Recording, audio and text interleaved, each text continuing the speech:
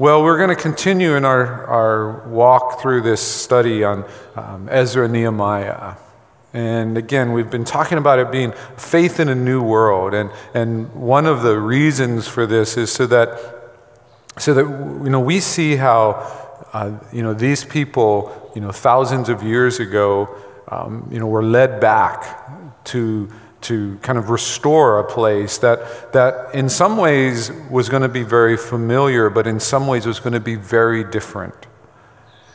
And hopefully some of the things that we've gained from this study so far is this theme of being faithful in any situation. To be faithful in any situation. Remember, it's been a remarkable about 80 years or so, 90 years for the Jewish people. They went from being defeated, taken into exile, living in a kind of foreign land for about 70 years. And even in that time, the people that originally conquered them were themselves conquered, and now the Persians were in power. They were able to return, at least some of them were able to return. And they see some initial kind of victory in getting the sacrifice and the worship started again, and building the temple foundation, and then they're opposed. And it's just in every situation, whether they feel like they've been defeated or whether they feel like things are moving in the right direction, the theme that's always here is to be faithful. To be faithful to the covenant, to be faithful to who God is. And what this helps us see is we see that the same faith, the same faithfulness looks very different in different situations. And I think that's really important when we think about faith in a new world. Because a lot of times we want what we consider faithfulness to look exactly like it did 50 years ago or 60 years ago, or for some of you who aren't quite that old, 20 years ago or 30 years ago. We're always looking that we got to make things look the same. And what we're going to find out is that, for the first 20 years or so that they're back, there's no temple. And even when the temple is rebuilt, it's not going to look the same. It's going to be different. That whole area, that city, it's different. But they're called to be faithful in that situation, even if it doesn't look or feel exactly the same way. Last week I ended with this thought, and I hope it's something that resonated with you and that you thought about, that what it seems to be happening in this situation according to God's plan when they wait 18 years from the time of the foundation to the time when they start the next phase of building. And that is that God is not just waiting for the right moment. He's waiting for the right people. He's not simply just waiting for that right moment in time to say, okay, going to execute my plan. He's waiting for the right people. And this is important because, one of the things that I try to communicate when I teach the Bible and things is that when we look at the Bible, we tend to gravitate towards supernatural things, miracles. And we think God working is when God does some kind of miracle. When he parts a sea or a river. When somebody goes from being blind to being able to see, or having leprosy and not having leprosy, having a demon, no demon. We tend to think that's how God works. And if God isn't doing something like that, he's not working. And that's really the wrong way to think about things.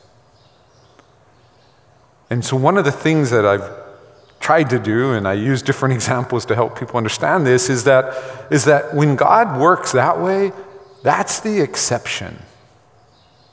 It's not the normal way God works. What we see in Scripture is that the normal way that God works, the typical way that God works, is He works through His people. He works through His people.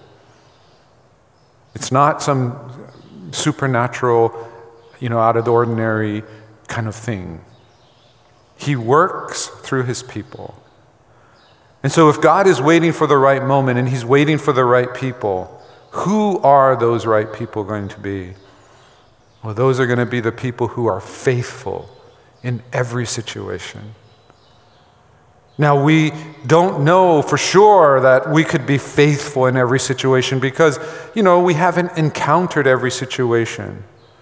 But I can tell you this, if we can be faithful when we're watching our city be destroyed, if we can be faithful when we've been taken into exile, if we can be faithful when we're in this other culture and we're raising our families in another culture that seems so attractive, so much more attractive than what we had and what we have, if we can be faithful when we come back and start work, and start getting to work and then start being opposed by people around us, when we can be faithful in that, even though we can't say for sure that we can be faithful in every situation, we've been faithful in a lot of the really tough ones. We've been faithful in perhaps some of the most difficult ones that we would ever face. And so our job, if we were to simplify it, is to be faithful in every situation. When you don't know what to do, be faithful. Be faithful to God. Be faithful to His Word. Be faithful to the covenant. Those are the people God's waiting for. And I'm not going to unpack this here. I just want you to kind of have this spinning in your head as we go through today's sermon, and really not just through today's sermon, in the weeks and months ahead. Because the Jewish people back, 2,500 years ago, they knew what they were building. And they had some idea. They had plans. They could go back and look at the law of Moses and see what the building was supposed to look like. And even though it wasn't going to look exactly like Solomon's temple, they had some general idea. But the question I want kind of rolling around in our heads is, what is God building here? What is He building at this place, at this time? If He's been waiting for the moment for the faithful, what does He want the faithful to do? Those of you who are, here this morning, you can, I think we still print on the back, Romans 12, and it talks about what a healthy church is. Don't know all the details about what God is building here, but I am confident that He wants us to be a healthy church. I'm confident that all of those attributes that we went through, a couple years ago, that hasn't changed. He wants us to be a community of disciples. He wants us to be those who are not just devoted to God's Word and studying God's Word, but also living that Word out in community. I know that. And so it might not look like the Waialae Baptist Church of 5 years ago, 10 years ago, 20 years ago. It may not look like any other church in Honolulu, but I know that's the design that we have in Scripture. And have that buzzing around in your head. And just know this, that if you're being faithful, God wants to use you in the work that He's doing here. I've been talking about this in Sunday school. I mentioned it. I think I might have mentioned it here. that I've been watching this series. I'd actually watched some of it before, kind of rewatching part, and then there's some new episodes. And it's on the foods that build America.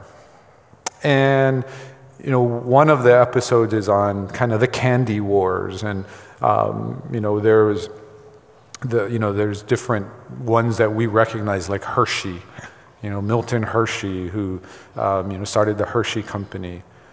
But then there was like the major competitor that came along in the kind of the chocolate wars, and they developed a couple of candy bars that we still see today. One was the Milky Way, and the other one was Three Musketeers. I will tell you, we've done a non-scientific study to say, at least in our staff, this is the least favorite candy bar. Because if you get one of those mixed bags that has 8 different kinds of candy bars, this one's always left. If we get leftover candy from our trunk or treat, the rest of it disappears. Three Musketeers, entire bags are left. I didn't know Three Musketeers was actually supposed to be 3 different candy bars in one. It's kind of a Neapolitan thing. I didn't really know the Milky Way was supposed to be the candy bar of a malt. Now, some of you who grew up on the mainland, you know what malts are. Some of you are a little older. Malts were like king for a while. I kind of grew up at the time when malts were kind of going away and shakes were taking over. But apparently you could get a candy bar that tasted like a malt. It was very popular. It became more popular than any of the Hershey bars for a while. But in the development of these candy bars, they came from the Mars Company. The Mars Company was the major competitor to the Hershey Company. And you had Frank Mars, who was the dad, and he had started the business. And then he had his son, Forrest Mars. And somehow they had not, I think Frank Mars had gotten divorced, so he didn't really raise Forrest Mars. He didn't really run into him till he was an adult, and Forrest Mars had actually gotten arrested, so Frank came to bail him out. But they become partners, they work together. But one of the sources of friction in their company, one of the problems, is that Forrest Mars always wanted credit. He's the one who invented the Milky Way. He invented the Three Musketeers. And his dad didn't want to give him the credit, and so they would go back and forth over, who was really the one who, created this thing that helped them make, millions and millions of dollars. And you might go if you and I came up with an idea, and we're business people and we're making millions and millions and millions of dollars, do we care who gets credit? Maybe not. And we might look at them and go, can't you just be happy? You have a successful business, Can't you just be happy? Well, it eventually this kind of friction led to them, falling apart. And we know kind of what's at the heart of that. It's this pride, this selfishness, this wanting to be recognized for our genius.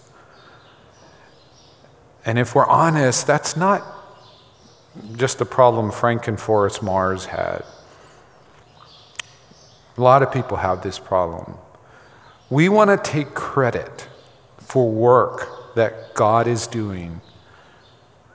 And a lot of people who want to take credit for work God's doing is because they either don't believe in God, or they don't really believe God's in control of all things. So they want the eyes to be on them. They want people to look at, what they're accomplishing. And by the way, there's nothing wrong if someone thanks you for something. There was this kind of, I think it died out relatively soon, but somewhere around the early 90s, there was this movement among Christians to not take thanks for anything. So if you thank them, if you said, hey, thank you for leading worship, the person would automatically say, it wasn't me, it was God. God deserves all the thanks. And if they gave you, went to McDonald's and got you a hamburger, they said, hey, thanks for the hamburger. It wasn't me, it was God. That was kind of the thing to say. I think they kind of got that wrong. It's okay to be thanked. It's okay to accept thanks. The problem is when we start to take credit for the work that God is doing. And it's hard, because the better you are, the more successful you are, the more God uses you, the easier it is to think that it's me and not God. And this is especially true of people who don't really believe God is in control of all things. Well, this again we expect this from people outside the church. We expect this from people who aren't faithful, but we find that it's also true of those of us inside the church. And I think it's because we have this problem. And I remember thinking about this, and I would study Scripture, read Scripture, try to understand, what everything the Bible was trying to talk about in terms of, how things happen. And I came up with this, and maybe it helps you, maybe it doesn't. But I came up with this 3 ways of understanding things. And one of them was what something looks like. And then the second one was what something feels like. And the third one was what something actually is.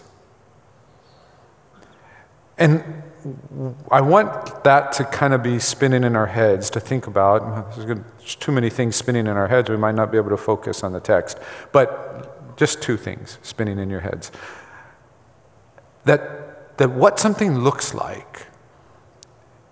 When we look at this story of Ezra, what does it look like? Well, it looks like, if you didn't have the story and you were just there, it looks like this king, just for whatever reasons, he might have had political reasons, he might have had personal reasons, but he just said, you know what? I want to help these Jewish people. And so I'm going to send them back, and I'm going to let them build their temple. And what this looked like to the Jewish people is, King helped us, we're now traveling, we're working. That's what it looks like. What it felt like could be a couple things. For King Cyrus, what it might have felt like was, you know what, I'm a pretty good dude. I'm king, I'm emperor, I got this empire and all this thing going on, but I also care about people. So it might have felt like that to him. To the Jewish people, it might have felt different. It might have felt like, we're doing God's work. We're fulfilling the prophecies. We're going back and restoring the city, restoring the temple. And that might have been what it felt like. But what it actually is God at work. Can't forget that. We can't get distracted by what something looks like and what something feels like to the point that we forget that what it actually is God at work. And so we come to this story, and Darius had received this report from one of his governors, Tattenai, and there was other governors that kind of put their names to it. And they told him about this report about these people are rebuilding this temple, and that could be a problem. And so they're waiting for Darius's response. Now I want you to understand, Darius is This isn't happening in a matter of a day or two. This is over a period of weeks, probably months, maybe longer. Because they have to have time to have the message sent. Then we know that Darius then has the archives searched to see if the story is holds up. And then there has to be a response. Plus, this isn't the only thing Darius does in a day. So we know it takes time. And think about that. Think about that these people have already waited 18 years from the foundation to the restart. And now they've restarted and they're continuing to build, but they're waiting. And they're waiting months. What it feels like, it's like tension drama. But what it is God at work. It says in verse 1 of chapter 6 in Ezra, it says, "Then Darius the king made a decree, and search was made in Babylonia in the house of the archives where the documents were stored. And in Ecbatana, the citadel that is in the province of Media, a scroll was found on which this was written, a record. In the first year of Cyrus the king issued a decree concerning the house of God at Jerusalem. Let the house be rebuilt, the place where sacrifices were offered, and let its foundations be retained. Its height shall be 60 cubits, and its breadth 60 cubits, with 3 layers of great stones and 1 layer of timber. Let the cost be paid from the royal treasury, and let also the gold and silver vessels of the house of God, which Nebuchadnezzar took out of the temple that is in Jerusalem and brought to Babylon, be restored and brought back to the temple that is in Jerusalem, each to its place. You shall put them in the house of God." So Darius does what the letter says. He goes and has somebody look through the historical records, and they find Cyrus's decree. And so you look at this and you go, okay, story finished, right? Well, not exactly. Darius has some choices here. He has some things that he could do, and he could go along with Cyrus. He could modify it. He could say, no, it's a really bad idea. Maybe it made sense to Cyrus back then. It doesn't make sense to me. But what we see here is we see that God is working. He's working through the Jewish leaders. He's working through the faithful leaders who knew who they were in the world. They didn't just know who they were in relationship to God. Oh, in relationship to God, they were his covenant people. But they also knew who they were in the world. There was certainly a risk involved. But they knew in the world they were a conquered people. They knew in the world that they were living at the good pleasure of the king. And even though they probably had no idea about all the factors that Darius would have to consider, they understood that Cyrus had granted them certain rights. Cyrus had said, I favor these people. This is what I'm going to do for them. And because the leaders knew that, they were able to make decisions and to be faithful and go to work because they understood the situation they were in. I think that's one of the struggles that we have in the church today. I think one of the struggles, especially among those of us who are among American evangelicals, One of the struggles is that we think we're the majority. We think we're the norm. When in fact, if you take a global perspective on Christianity, American Christians are the minority. And it's not close. We sometimes can just get kind of caught up in not paying attention to what's going on in our culture. Now, I'm going to tell you, our church is trying. We're making efforts, and we're not the only ones. There are other churches doing this.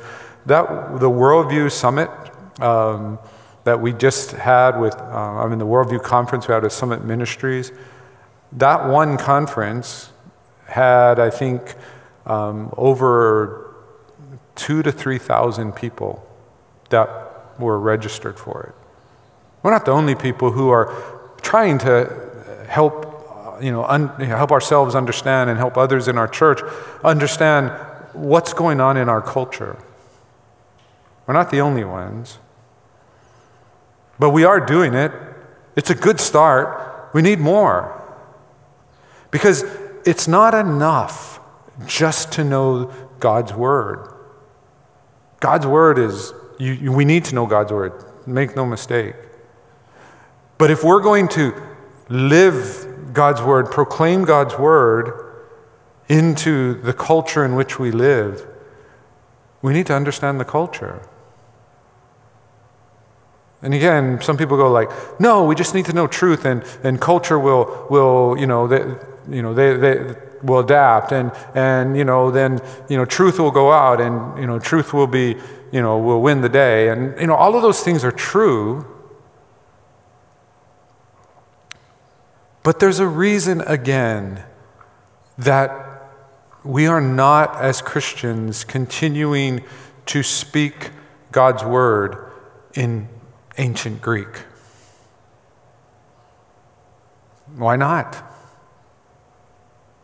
Why did we change languages? If God felt that Hebrew and Koine Greek were the best languages to communicate who he was and his plan for the world, why did we change that language? It's ridiculous. Why would we do it? That's stupid. And yet we did. Why? If you decided to go out and share the gospel and you're doing it in, first century Greek, how many first century Greek people out there are going to be able to respond? What are most people going to do? They're going to be like, oh, that's a different language. But the gospel's not going to be proclaimed, even though what you're saying is true. We need to understand the culture that we're trying to communicate to. We need to understand that we live in a culture that it's just, to me, it's like picking up steam, because it's being motivated by this huge push, and I don't have time to go into all of it, that just keeps saying newer, newer, newer, newer, newer, newer. Newer is better. Newer is always better. Younger is better. So keep getting newer, keep getting younger, and it just keeps getting faster and faster and faster as we push on to newer and newer and newer things. It doesn't mean newer and younger are bad. In fact, there's a lot of really good things that come from new and young. But there's an assumption in our culture that if it's old, it must not be that good. Newer is better. And we struggle because we don't want to know where we are in the world. We don't want to know if we think about the Christian church today, if we just think about Waialae Baptist Church, what is our place in the world? Do people even know we exist? What do they think of us? Who are the Dariuses in our world? And we struggle with this because you know what? To learn about these things takes time. And sometimes we just think like, we don't have the time. I don't have the patience. I'll let somebody else worry about that. And it's difficult. And then sometimes like we want to try. We want to try to understand. But of course, in our world today, there's so many sources of information. It's difficult to know even what sources of information to trust. Let me just tell you, as Christians, it's not just so that we can proclaim the gospel to the world. That's important. But the other side of this Ezra-Nehemiah story, which we're going to get to in the weeks to come, is that we need to know what's influencing us. We talk about culture and generations as though they're all pockets and they exist somewhat independently. It's just not true. Everything that's affecting millennials is affecting Gen Xers. And it's affecting the baby boomers. And it's affecting, what's called the greatest generation. You've all been affected by it. And as Christians, if we say Jesus is Lord, He is the Lord of Lords, the King of Kings. He is the Lord of my life. He is the one that I want to follow. He is the authority of my life. His word is how I want to live my life. You may be doing that on the surface, while all along you're being influenced by these things you don't understand. That's shaping what you actually believe, and you don't even know it. If Jesus is one of many lords to you, you don't need to worry about this. But if He is the Lord, and you are unwittingly serving other masters because you don't even know that they're controlling you, that's no place for a Christian to be. We need to know. See, it's bad enough to be controlled by influences. It's worse not to know. In fact, here's what I think is happening it's happened to all of us, and I think it's increasingly happening in this world, is that we're being deceived into believing that we're free by the people who are enslaving us. You're like, oh, I didn't expect to hear that this morning. Aren't we supposed to be thinking happy thoughts? Well, the happy thought is this: you don't have to be enslaved. You don't have to be ignorant of the forces that are controlling you. You can know. You have opportunity, you have resources.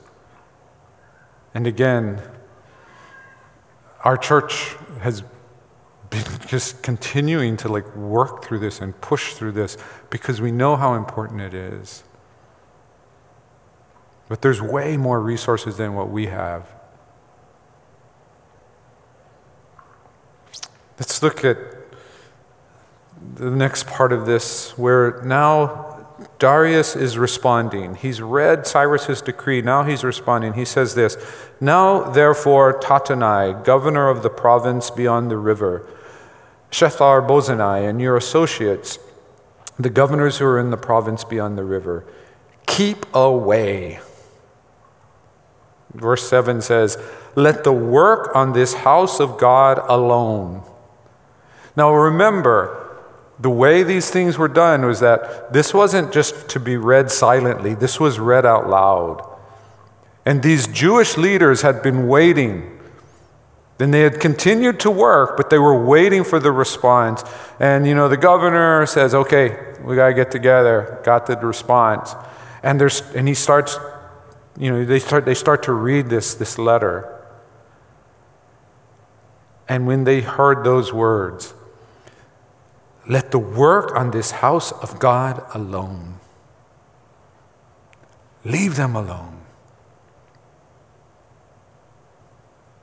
You got to know that they were like probably trying to keep it in, right? They wanted to like just shout at that moment.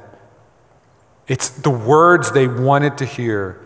The most powerful ruler of the day said, leave them alone. Let them work. But the story gets better. They would have been good right then. They'd have been like, okay, great. Please leave. We're going to start working. But the letter goes on. It says, let the governor of the Jews and the elders of the Jews rebuild this house of God on its site. Moreover, I make a decree regarding what you shall do for these elders of the Jews for the rebuilding of this house of God. The cost is to be paid to these men in full and without delay from the royal revenue, the tribute of the province from beyond the river. What? They not only got royal permission, he also funded the entire building. I don't know that they were expecting this. They were happy with the first part. And then he puts on top of this, give them everything they need. And he continues, not only for the building of the temple, he says, and whatever is needed, bulls, rams, or sheep for burnt offerings to the God of heaven, wheat, salt, wine, or oil, as the priests at Jerusalem require, let that be given to them day by day without fail, that they may offer pleasing sacrifices to the God of heaven and pray for the life of the king and his sons. It's not just letting them build, he's also going to keep giving them everything they need for their sacrifices. Again, just blessing upon blessing, grace upon grace. But he's not done. He then says, also, I make a decree that if anyone alters this edict, a beam shall be pulled out of his house, and he shall be impaled on it, and his house shall be made a dunghill. It's pretty intense, okay? Try not to picture all of those things because they're not pleasant. But what is he now saying?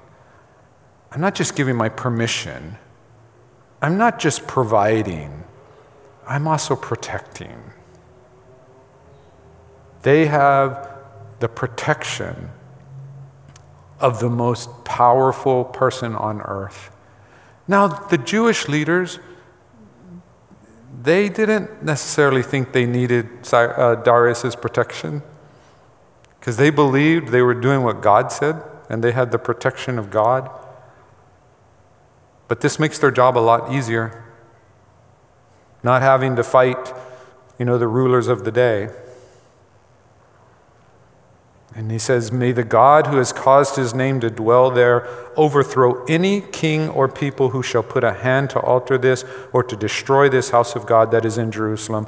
I, Darius, make a decree. Let it be done with all diligence. And what's happening here is God is working through this secular leader who doesn't even know God is using him.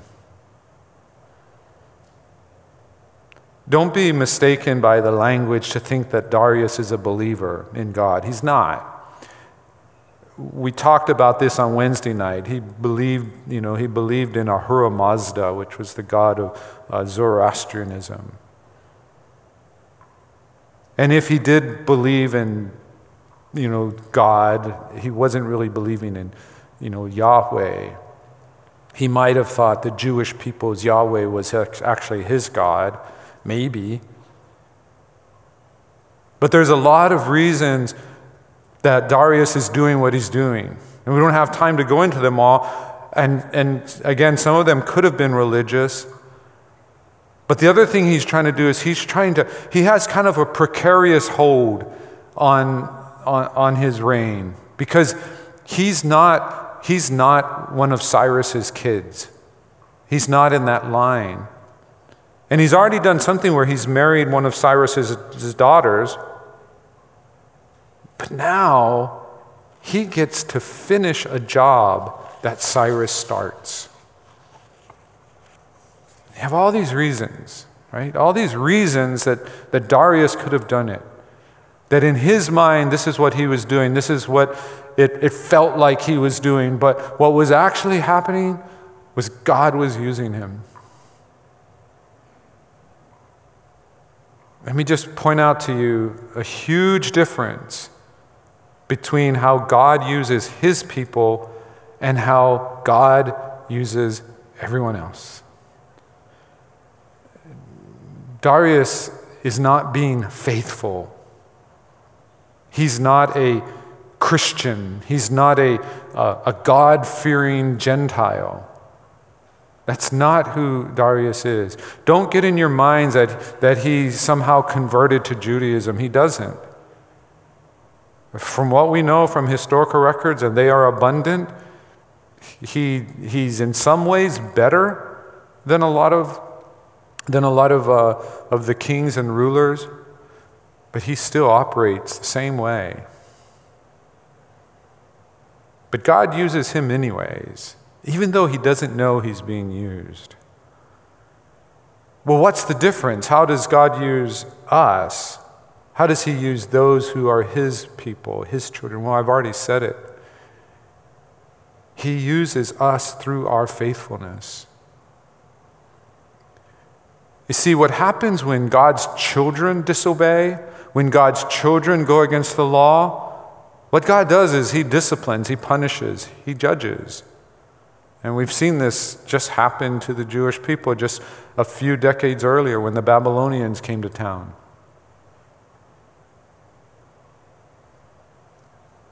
But he uses our faithfulness. These leaders are being faithful. They're being faithful even when they didn't know for sure that the world leaders were going to go along with them. They're being faithful. And that comes to us today, that same call to be faithful. Does God work through our secular leaders? Sure he does. But he doesn't do it because they're faithful. Unless they happen to be believers. He does it because he's God. And he's using them. When we think about evaluating leaders, sometimes we want to evaluate our presidents and others on how Christian they are. But I think sometimes we can't really evaluate until we look back. And when we look back, we can look back and we can say what have our leaders done? Whether they knew they were doing it or not, what have they done? Or what had they planned to do to help or hinder the cause of Christ, even though they didn't know they were doing it? That's the challenge. Sometimes we unwittingly vote for the person we think is more Christian, who ends up doing things in office that hinder the cause of Christ. There's been legislation proposed for at least, I think at least 6 to 8 years, and maybe longer, that says that if it were to pass, that it could be used to make us, not as a church, but as an employer, not be able to hire people according to what we believe the Bible teaches. But to instead to hold to some higher non-discrimination policy that's above Scripture, that would then be above us. Do we care about that? Because I know people who are good people who would support that.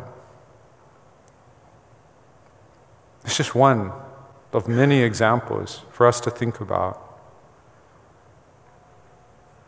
Because we are called to be involved in our government. We as Americans, we say that it is, by the people, which means we have to be involved. But we have to be involved as being faithful. We need to vote in a faithful way. We need to participate out of faithfulness. And again, God is going to use the leaders however He uses them. But our participation needs to be an expression of our faithfulness. Well, let me move through this kind of quickly here. It says in verse 13 that the word sent by Darius the king, that Tattenai, the governor of the province beyond the river, Shethar-Bozenai, and their associates did with all diligence what King Darius had ordered. And the elders of the Jews built and prospered through the prophesying of Haggai the prophet and Zechariah the son of Iddo. They finished their building by decree of the God of Israel and by decree of Cyrus and Darius and Artaxerxes king of Persia. And this house was finished on the 3rd day of the month of Adar in the 6th year of the reign of Darius the king. And the people of Israel, the priests and the Levites and the rest of the returned exiles, celebrated the dedication of this house of God with joy. They offered at the dedication of this house of God 100 bulls, 200 rams, 400 lambs, and as a sin offering for all Israel 12 male goats, according to the number of the tribes of Israel. And they set the priests in their divisions and the Levites in their divisions for the service of God at Jerusalem, as it is written in the book of Moses. Paraphrase, they finished the temple and they had a big barbecue. You do understand that when they sacrificed the animals, unless it was the special sacrifice of what was called the Holocaust, they ate what they sacrificed. So what happens? Well, God works through His faithful followers who complete the work He set before them. They continue to work. This was a great moment. They had permission, they had resources, but they still had to do the work. And again, it's this reminder that God works through us. We see this in Philippians 1:6. When we went over Philippians, we went into this a little bit more in depth, but it's this idea that Paul is praying. He says, "He who began a good work in you, he who began a good work in you will be faithful to complete it." We see something similar in Ephesians 2, verse 10, where Paul's been writing to another church, and he's talking about that, you are his workmanship, and you've been prepared for good works, to do these good works that were prepared for you before the foundation of the world. Again, this idea, God works through you. And by the way, we miss the miracle. We're always looking for the miracle like the letter shows up and then Darius said, the temple shall be built, and poof, a temple was built. That's what we look for, and we don't see that. We're kind of disappointed. But what kind of miracle is this? God uses an unbelieving king caught up in a very difficult time in his reign. He uses a people who have recently returned after being displaced. Many of them had never been to Jerusalem before, and they had just gotten over an 18-year break in work. With all of that going on, God accomplishes His purpose through those people. That, to me, is a far more impressive miracle. If whatever God was trying to do here, He could just snap his fingers and it all happened. Be a great miracle. I think it's a greater miracle that he would do that through me and you. Because we're going to mess it up. We're going to make it harder. We're going to keep bringing junk into situations that needs to be cleaned and processed. We're going to have our doubts. We're going to, it's going to be our struggle. We're going to have our conflicts. We're going to have our personal issues. All that's going to happen. And when God accomplishes what he accomplishes, we realize it's a miracle he could use knuckleheads like us to make something beautiful. That's what he does. It's pretty amazing. I'm going to skip ahead here and just get to this last point, because what they do is they then observe the Passover, and it's important. Because this Passover connects them to the faithfulness of the past, but it also points to the future, that they are going to continue to be faithful in the future. And this is how we see God works. God doesn't just work through the faithful today. He continues to work through people who faithfully keep his word, faithfully live for him, faithfully follow him in whatever situations that lie ahead. And this Passover feast is so important in that.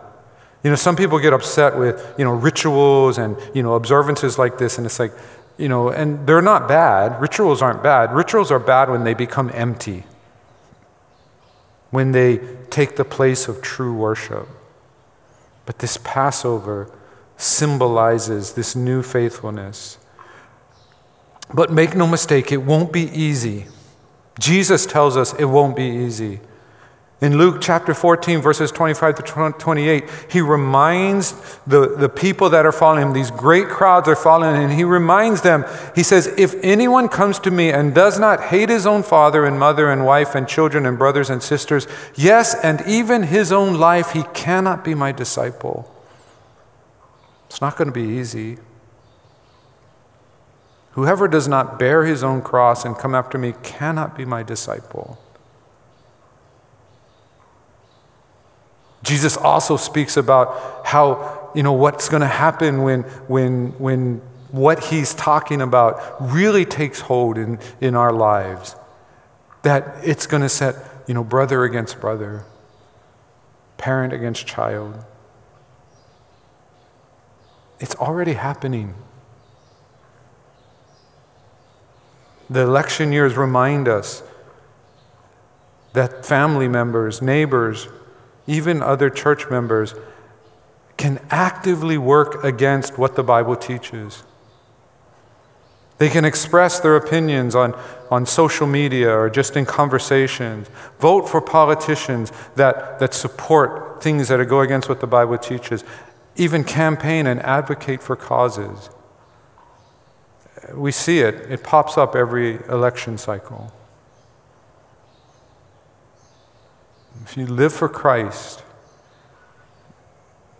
it's not an easy thing, and part of what makes it difficult is that the culture is going in a different direction. We don't have an excuse, though. Doesn't matter how good or how bad it is. Doesn't matter how good or bad we have it. God wants us to be faithful in all situations. We don't have the excuse of saying, well, God will work through my mess. No. God wants to work through our faithfulness.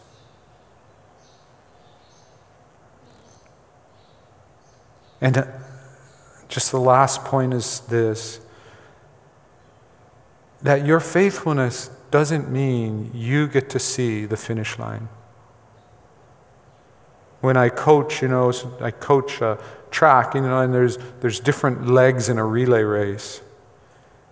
And it doesn't matter if the first leg finishes first or the second leg finishes first. The race isn't over.